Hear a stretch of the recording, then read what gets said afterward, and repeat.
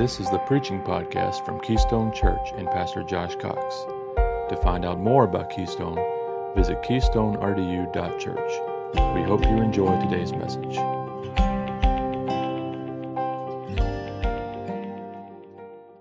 The title of today, y'all know I always work in, what do I try to work into every song? I messed it up. What do I try to work into every sermon? A song.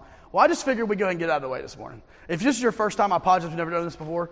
My sermon title is the title of a 90s R&B song. And if you know me very well, I love 90s, all kinds of 90s music. R&B, not discriminating against that, one of my favorites as well. And so just simply, today's title is, This Is How... There we go. So, as the great theologian Montel Jordan said, this is how we do it. Simply put, we're going to talk today about what are some of the parameters and means of walking in Christ, of living in Christ. The book of Ephesians, the first 3 chapters, as some of you that have been here for a while, we've talked about this a lot. That's fine. Repetition is key here. The first 3 chapters of the book of Ephesians were very theological in nature, explaining our position in Christ, who we are in Christ. We talked about grace, and we talked about mercy, and we've talked about God choosing us, and we've talked about all those different things in the first 3 chapters of Ephesians, and really solidified our foundation and who we are in Christ, our standing in Christ. But these chapters 4, 5, and 6, the last 3 chapters of this book, really go into more of how we are now supposed to live as a result. And how many of you understand it's not just enough to academically take the Bible in and say, oh, I know who so-and-so's father was, and I memorized this passage of Scripture, and I know the theological truth here. That's great, and we must have that. However, if we stop there and we do not then practically apply it to our lives as Christians, then all we are is academically smart and not spiritually changed. And so I believe the author, Paul, of the book of Ephesians wanted to make sure that the Christians in Ephesus understood, hey, you need to have your theology right, first 3 chapters. But then you need to have your relationships right, your practice right, your works right. And that's what we're going to talk about today. We're going to talk about how do we live in the manner in which God has called us to live as Christians. Ephesians chapter 4 and verse 25, if you have your Bibles, read along with me. If you don't, it'll be on the screen in front of you. But Ephesians 4:25, therefore putting away lying, let each one of you speak truth with his neighbor, for we are members one of another. Be angry and do not sin. Do not let the sun go down on your wrath, nor give place to the devil. Let him who stole steal no more, but rather let him labor, working with his hands what is good, that he may have something to give him who has need. Verse 29, let no corrupt word proceed out of your mouth, but what is good for necessary edification, that it may impart grace to the hearers. And do not grieve the Holy Spirit of God, by whom you were sealed for the day of redemption. By the way, we're not going to talk today about our security that we have in Christ through the Holy Spirit, but there's a really, really big proof text verse right there screaming at you. Verse 30. Verse 31, let all bitterness, wrath, anger, clamor, and evil speaking be put away from you with all malice. And be kind one to another, tenderhearted, forgiving one another, even as God in Christ forgave you. Heavenly Father, speak to us. God, speak through me. May I simply be your mouthpiece today. May I simply be your voice. Holy Spirit, would you illuminate Scripture in the hearts and the minds of every one of us this morning? God, may we leave here better equipped through your word to walk as a Christian should walk. May we leave here today better equipped through your word to live and converse and to have our being as a Christian. God, for no other reason than to give you glory and to show your glory to those who interact with us on a regular basis. At the end of the day, your glory is what we are here for. And God, we pray that everything that's said today, everything that's done today, would simply bring honor and glory to the name of Jesus Christ. And it's in that powerful name we pray this morning. Amen. Amen. Make no mistake of it, while the main theme of Scripture from beginning to the end is the mercy and the grace of God to a sinful group of people, from Genesis to Revelation, it's the story of people needing grace and needing mercy. But make no mistake about it, those who have received grace and have experienced mercy, God calls to live as if they have received that grace and received that mercy. Lest you think that you walked into a church this morning where the pastor says Jesus loves you and he doesn't care anything else about anything that you do or don't do. You are not in a church like that. You also didn't walk into a church that says Jesus loves you if you will do everything that he says that you ought to do. Those are opposite sides of the spectrum. A church that you walked into this morning says this: Jesus loves you so much. And this is how much he loves you. He gave you his Spirit. Verse 30, you're sealed to the day of redemption. He gave you a Spirit. You know why he gave you a Spirit? For one of many reasons. Here's one of them: to help you serve him more, to help you walk like a Christian, to lead and guide and to direct you, to take his power and display it through you. I believe you walked into a church this morning who takes this biblically and properly as we highlight, yes, the grace and the love and the mercy of God, but also what we are to do as a result of that grace. The gospel calls us to live holy lives. The gospel calls us to holiness, to holy habits, to righteousness. The gospel would not be powerful if the gospel just came in an instant and didn't change anything in your life. If Jesus comes into your life, things are going to change. And here's what we're going to speak of today. These new habits, these instructions that Paul highlights here are obviously not an exhaustive list of how we should live as Christians. The entire Bible walks us through different elements and different phases of how we are to live as Christians. And so this is not an exhaustive list this morning. And perhaps, I don't know this, perhaps the Apostle Paul is contextualizing some specific things that he knows the Christians in Ephesus are struggling with.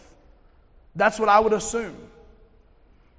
However, no matter the contextualization, I believe Paul lists some specific things here that are vastly important to us as we seek to live in Christ. To live in Christ. Before we look at them specifically, I want us to notice three kind of overarching truths about these behaviors. Okay? These are kind of three general truths that apply to what we're going to get to here in just a second. The first thing is this: these examples that Paul gives us are relational. These examples are relational. It means this: the way that we live, yes, has an impact on us, but the way that we live also has an impact on other people. Would everybody agree with that? Whether you're a believer or a non-believer, this is the first time you've ever walked in church, or you were like me and you were raised in church eating Cheerios in the nursery. All right? Your decisions affect more than you. If you are a grown adult in here, you understand that. Your decisions affect more than you. Check out the relational behaviors.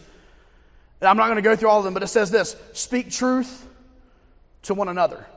Don't be unrighteously angry toward another person. Do not steal from other people. Do not speak corrupt language or corrupt talk to other people. Rid yourself of bitterness, of wrath, of anger, and more towards other people. So these truths are relational truths. And we should never forget that what we do and say and the way that we live has an impact both positively and negatively in the lives of other people. That is a universal principle of the Bible. The second thing that we must understand about these examples, These negative examples have a positive counteraction. These negative examples that we're going to get, they have a positive counteraction. And we'll see that. Living a life that reflects the holiness of God is not simply saying no to sin. It is also saying yes to righteousness. It's also saying yes to the good. So living the Christian life is not just saying no to the bad. It's also saying yes to the good. And maybe where you found yourself struggling in your life is you've said, I know I need to remove the bad things in my life. And so you've removed some bad things from your life, but you've not replaced those bad things with the good. And so then you have an emptiness. And you haven't filled that hole with something good. And so this is a positive counteraction to a negative example we will see over and over again. Once again, these are just universal principles about this text. Thirdly, these examples are rooted in biblical theology. For instance, Paul does not just say, speak the truth. That would be enough through the authority of the Holy Spirit speaking through Paul. It would be enough for Paul to just say, speak the truth. But no, he puts it in context, the theological context. He adds the reasoning that you're all members together in the body of Christ. The theological truth. So you ought to speak the truth to one another because you are members together. He says that we should not participate in unrighteous anger, because if we do that, we are giving place to the devil. He's teaching a theological truth. So we must understand, just like the first 3 chapters of the book of Ephesians, the theological truth matters. This isn't just a list of do's and don'ts. There's theology and there's truth behind it, and we must understand that because we must let that govern our lives with principle.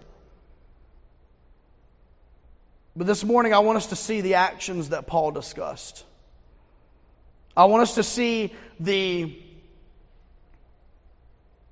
for lack of a better word, the roadmap that Paul gives us here on living the Christian life.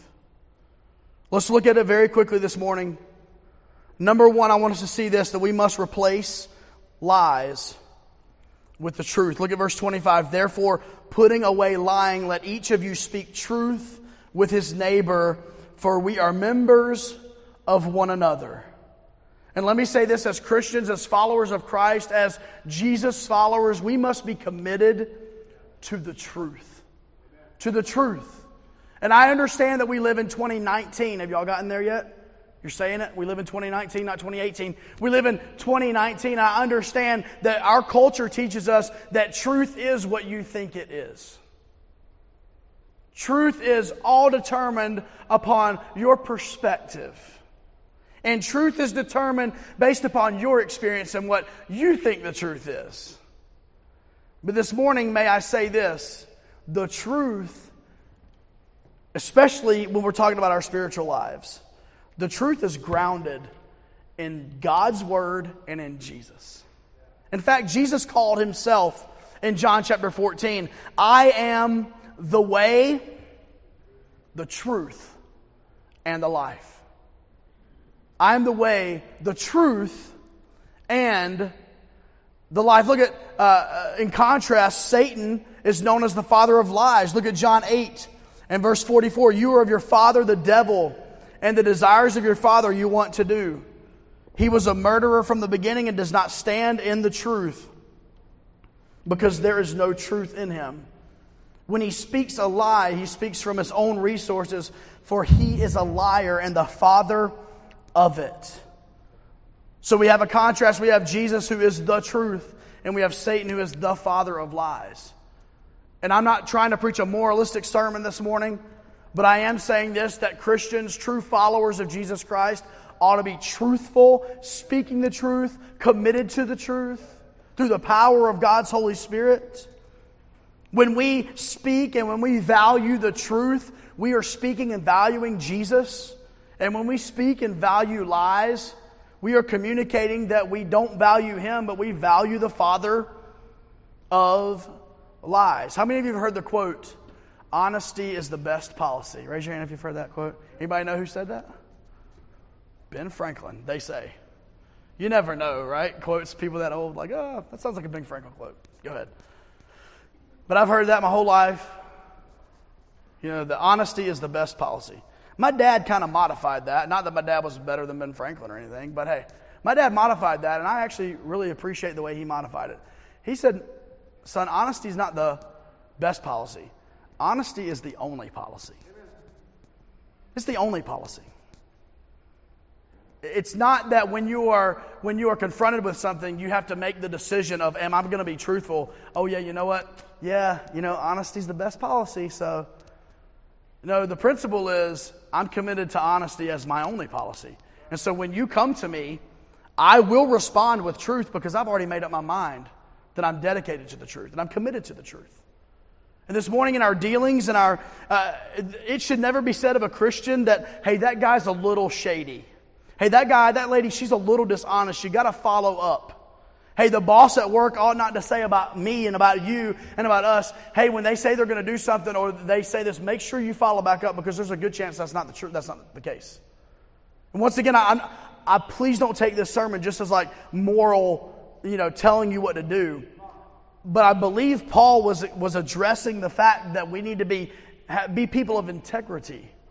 And we need to value the truth as Christians, even when it's difficult, even when it's not popular, even when it might cause some friction maybe with someone who disagrees with you. The truth is supreme.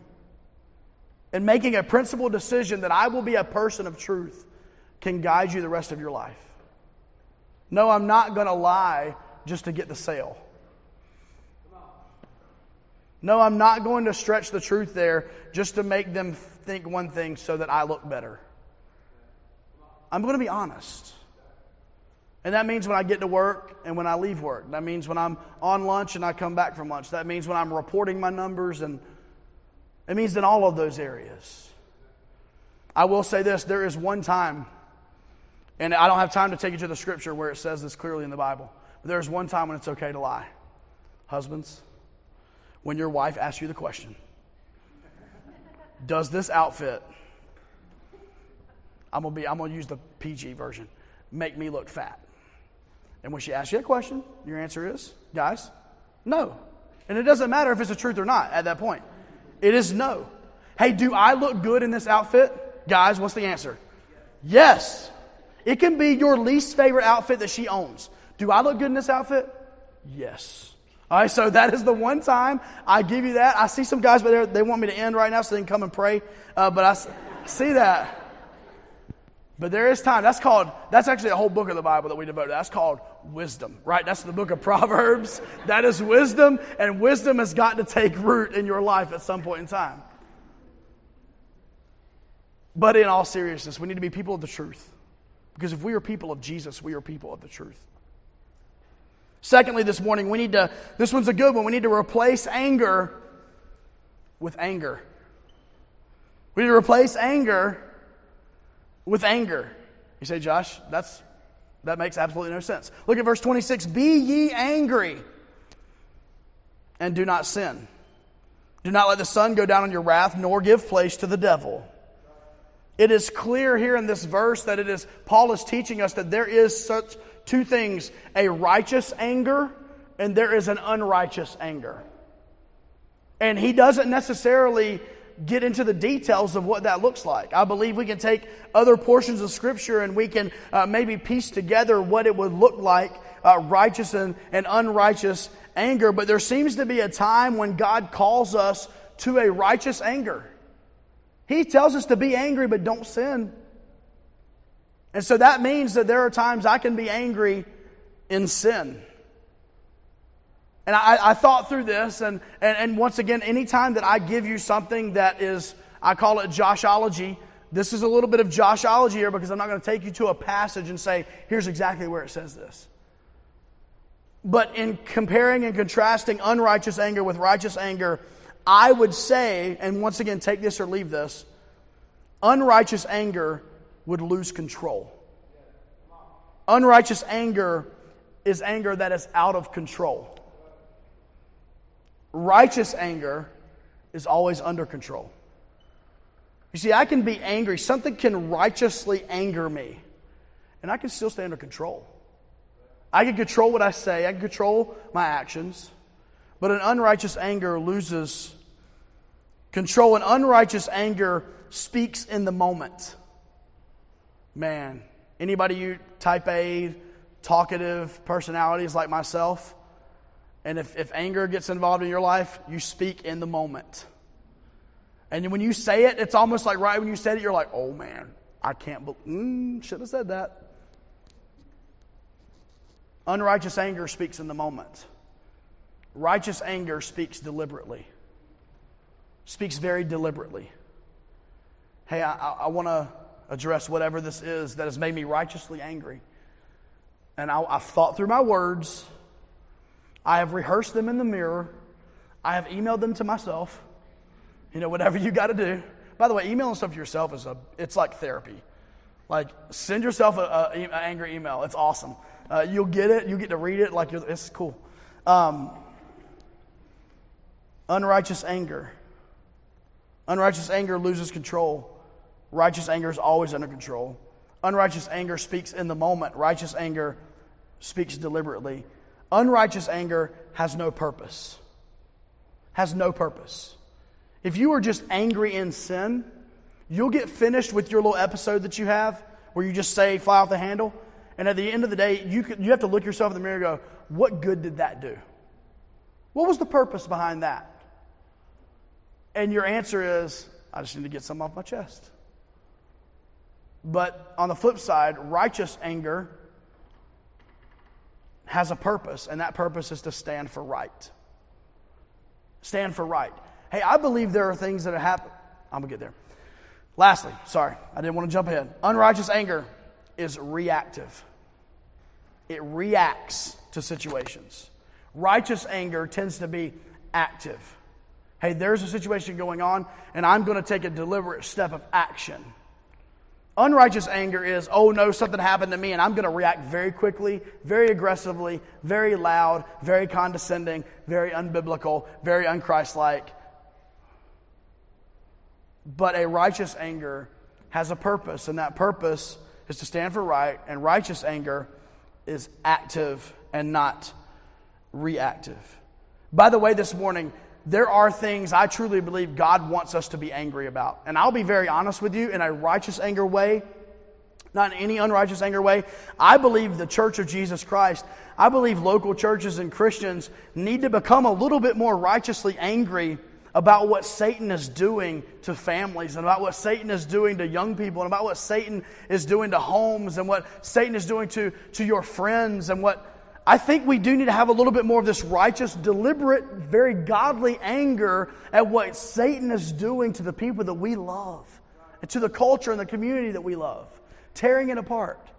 I believe when we hear of those that are marginalized, or we think of all whatever, and this is not a political statement at all, but when we think of those people who in our society have needs and are marginalized, we need to become righteously angry about what sin and the devil has done to our society.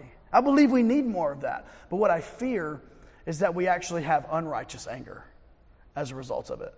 And we become like keyboard warriors. You know, we got to type it out on somebody who disagrees with us. Or, you know, everybody has that person at work that sends like the chain emails. You know, like, forward this, you know, about, you know, some political thing that probably happened like 5 years ago and they think it just happened. And they send it to you. And you want to reply. In fact, you're crazy because you're angry. You want to reply all. You're going to be that guy.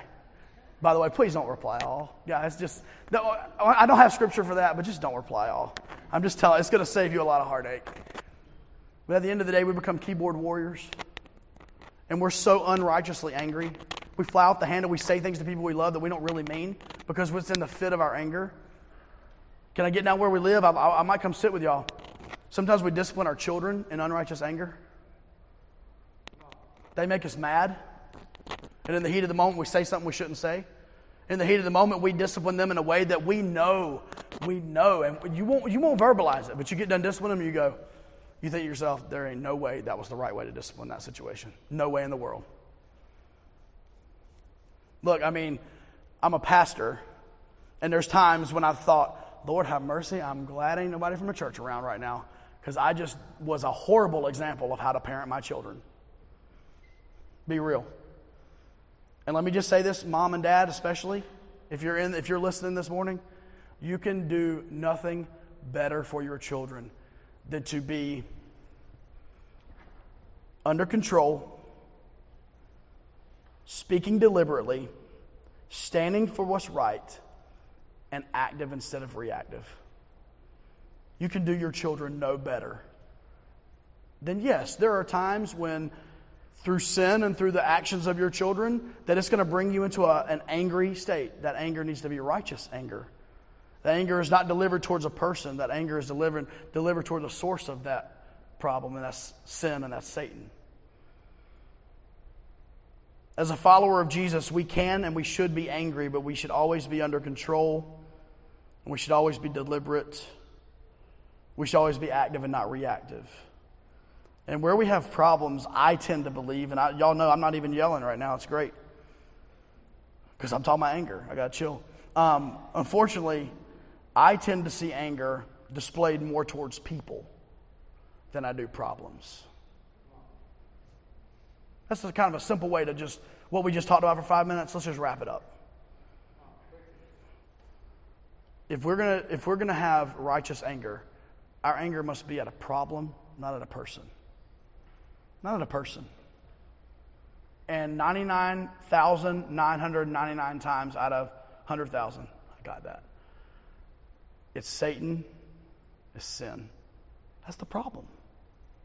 So if you're going to get angry, instead of flying off the handle with your spouse or at your friends or at your family or at your kids, why don't you just go somewhere and get alone in your car and just, hey, if you're going to cuss somebody out, cuss out the devil, man. Get angry at what he's doing in that person's life. And then go love the mess out of that person. And then go hug that person. And then go take that person out for coffee or for dinner or for water. Then take that person and just pour into their lives. I don't like coffee, so I take people out for water. It's cheaper too, so. I didn't mean for this to become an anger sermon. But I believe it's there. I know it's there, and maybe I need to hear. Maybe this is like, hey, Josh, listen to the podcast when it comes out. But as a follower of Jesus, we are to be angry, but we are to be angry against the problem and not a person. We're to be very deliberate in our anger. We're to be very calculated in our anger. We are to think through our anger. We are to be active and not reactive. Be angry and sin not. Man, I could go into this. This is good for your marriage. Don't let the sun go down on your wrath. My wife and I decided 13 years ago, we will not go to bed mad at each other. We will not go to bed angry. Whatever we need to deal with, we will deal with it. She's not in here, so I can say this. There have been times in our marriage where we have been playing the, I'm not talking until you are going to be the one. You're going to make the first move. I am not making the first move because I'm not the one that's wrong. And I'm going to lay in the bed facing the other side of the wall until you turn around and say, I'm sorry. At least that's what I've thought a few times. And I think there's been a couple of times we've lasted till like 1:30, 2 o'clock in the morning. Standoff. I ain't moving. I ain't moving either. Cool. I'll stay up all night. It's all good. Don't let the sun go down to your wrath. Hey, somebody's got to be a Christian. Turn around and say, I'm sorry. Smack yourself upside the head. Good. Tell them you're sorry. Tell her you're sorry. Anyway, that wasn't supposed to be the sermon today. The Holy Spirit's just pressing on me. Replacing anger with anger is what we need to do. First of all, we replace lies with the truth. We replace anger with anger. And now we're rolling. We're going to replace stealing, not with not stealing. We're going to replace stealing with hard work and generosity. Let him who stole steal no longer, but rather let him labor, working with his hands what is good, that he may have something to give him who has need. Baseline, elementary school, 3-year-old kid teaching the 10 Commandments. Thou shalt not steal, right? We know that. It's like an inherent part of our society. Don't take what doesn't belong with you. But Paul says this in the righteous replacement. He says to go a step further. Not only should you not steal, but you ought to work hard. And you ought to work hard enough to be able to provide for yourself. And you ought to work so hard that not only can you provide for yourself, but you can then bless other people and be generous to other people. So not only should you not be a thief, but you ought to be a hardworking giver. Boom! Paul throws it. He goes 180. He goes completely opposite and says, not only are you not supposed to do this, but you're supposed to extravagantly be a hard worker and a giver. Hey, let him that stole steal no more, but let him work with his hands what is good, that he may have something to give to him who has need. Need. As followers of Jesus, it's not good enough to just say, I didn't steal, I had an opportunity to steal. No, he calls us to something way higher. Through the power of the Holy Spirit, we're called to work hard and to be generous. I said this before, and I'll say it every time this comes up. There are two types of people in this world. There are givers and there are takers. And it's about time some takers turn into givers. There are people who want to suck the life out of everything that they're a part of, and there's people who want to give life to everything they're a part of. Hey, listen, as a church body, as a body of believers, can we be a church of givers? And this is not a financial statement. I'm talking about, hey, do y'all need help? I want to give of myself. I want to give of my time. I want to give of my talents. Wait till February. We're going to talk about stewarding our time and our talents and our money. We're going to talk a little bit about that. But hey, what can I give? What can I give? Not what can I take. Not what can I take, but what can I give? Well, I promise you this. We're going to continue to fill your tank up. We're going to fill your gas tank up, your spiritual gas tank, every week, 93, super unleaded. We're going to fill it up with Bible. We're going to fill it up with worship every Sunday. Every week at Connect Group, we're going to fill it up with more Bible and fellowship. We're going to fill your tank up every week. And you know what your job is? To give it away. Just to give it away and be a conduit. Just to give it away. Just to be a conduit. Just to empty that tank and fill it back up, and empty that tank and fill it back up, and empty that tank and fill it back up. We are to replace corrupt speech with edifying speech. Let no corrupt word proceed out of your mouth, but what is good for necessary edification, that it may impart grace to the hearers. Do not grieve the Holy Spirit of God, by whom you were sealed for the day of redemption. The word corrupt here literally means like a rotten piece of fruit. Y'all ever had that? Leave your apples out a little bit too long? That's that mushy. It's disgusting. I will say one thing about rotten things is rotten things tend to make other things rotten. But Paul calls us to speak in these three ways. That which is good, that which edifies, and that which gives grace. Simply put, there's a great filter system for our speech. Through the power of the gospel, through the power of the Holy Spirit, through God working in us, through Ephesians chapters 1, 2, and 3, what we've learned. Okay, now, is my speech good? Is it edifying? And does it give grace? Does it give grace? Maybe this connects back to the anger point. But do the words that I say, they're going to speak death or they're going to speak life? Hey, the words that I say are going to discourage or they are going to encourage? And this morning, can we commit to biblical communication? May it be good. May it be edifying. And may it give grace. Everybody likes to be around people who use this as their filter to speak. Everybody likes to be around people who say, man, that person just speaks graciously. They're just so gracious in how they communicate. I mean, to the point, they're overly gracious. Like, they don't even need to be that gracious with me. I can handle it. But they're just so gracious. They just edify, man. They're so positive. And I'm like, dude, I'm kind of negative. But they're just positive. They're just edifying. Man, I think we completely bombed on this thing. And here they are going, man, that's the best thing I ever heard. Man, I felt like that was the worst sermon I ever preached. And then they meet me in the back and go, this completely changed my life. And I'm ready to, go to the foreign mission field. Edifying. edifying. Is that who we can be? Yes, it's who we can be. Is it who I am all the time? Absolutely not. It's a good filtration system for us as we begin, as we talk, as we communicate, as we have our lifestyle. Theologians have battled with verse 30, and I'm not spending time at verse 30 as to why it is placed right here. It's kind of, honestly, a little bit out of place. Do not grieve the Holy Spirit of God, by whom you were sealed for the day of redemption. Some people say it's kind of all of the things we've talked about. He says if you don't do these things, you're going to grieve God's Holy Spirit. Other people think it is directly connected to our speech, the previous verse.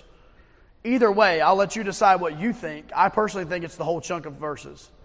At the end of the day, us not living right, us not claiming gospel change in our lives, can and will lead us to grieve the one who lives inside of us, the one who will be with us forever.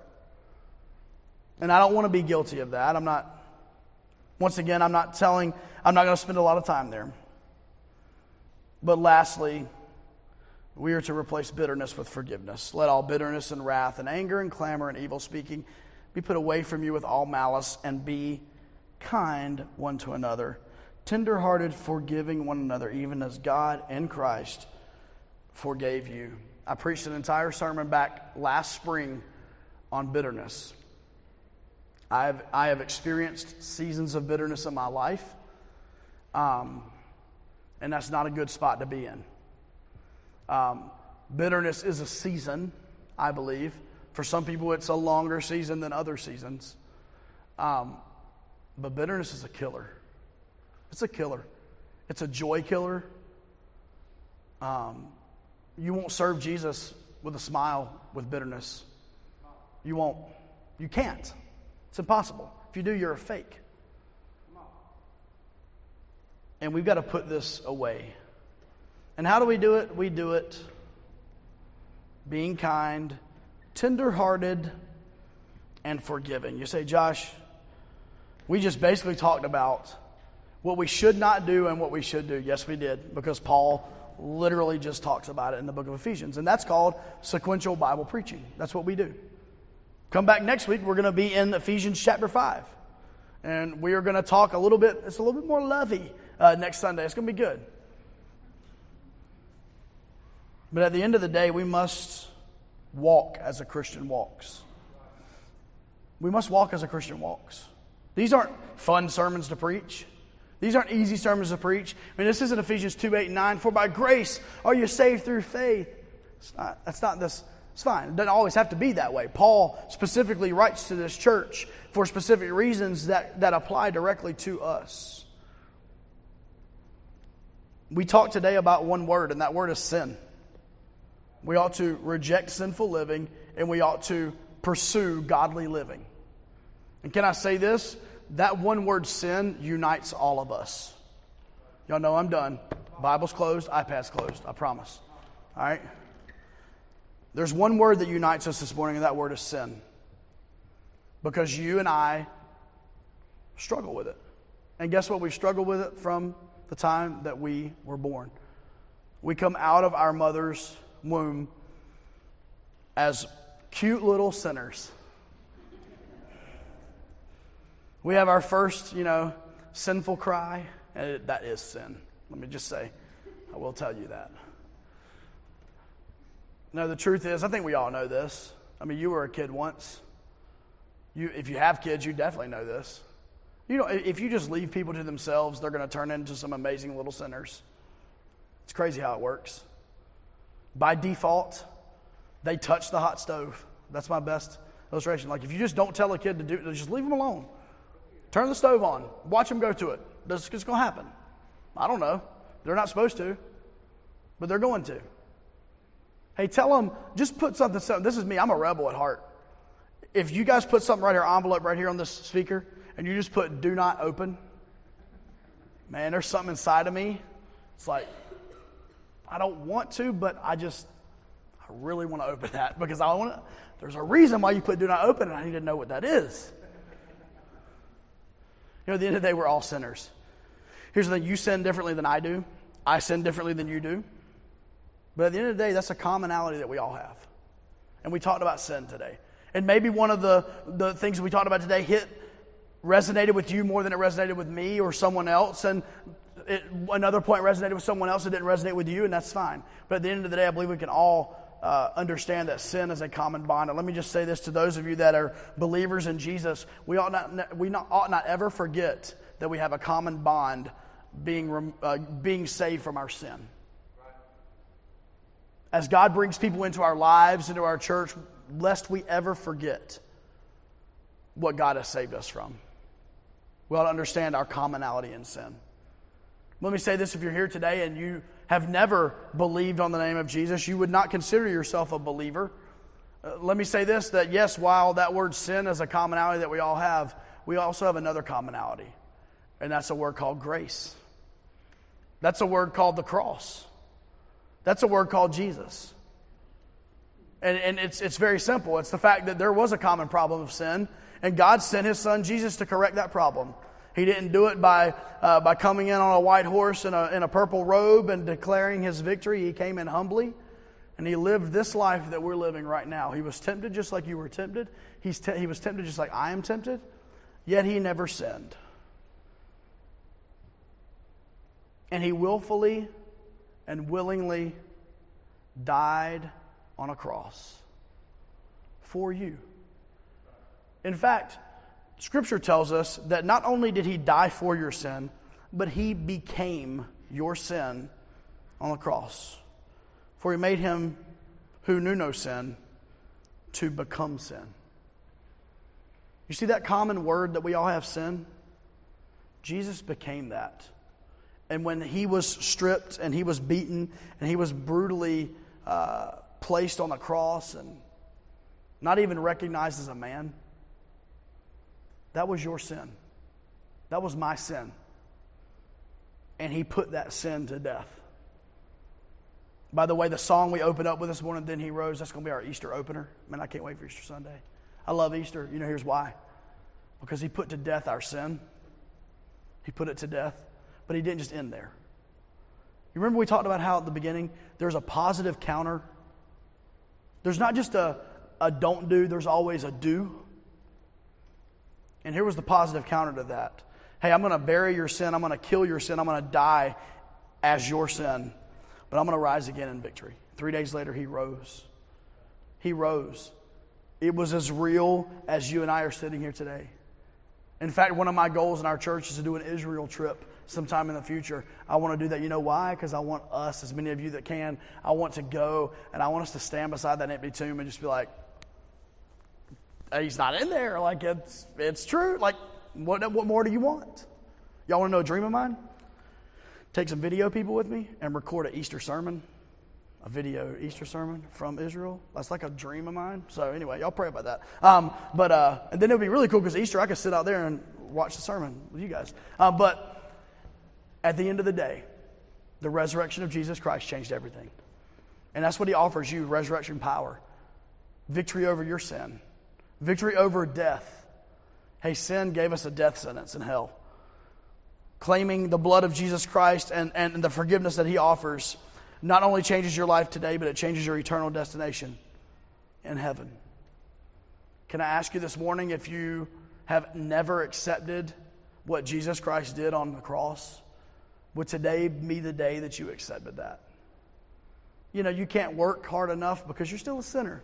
You can't attend church enough because you're still a sinner. You can't give enough to the local charity because you're still a sinner. You can't volunteer enough at the rescue mission. You're still a sinner. You can't just be good enough, but you're still a sinner. And you must have a perfect sacrifice. And that sacrifice was Jesus Christ. I call you today, if you have never believed on the name of Jesus Christ and Him alone for salvation, I want to give you the opportunity this morning. This has been the preaching podcast from Keystone Church and Pastor Josh Cox. For more information about Keystone Church, visit keystonerdu.church. Please subscribe to hear future messages. Thank you.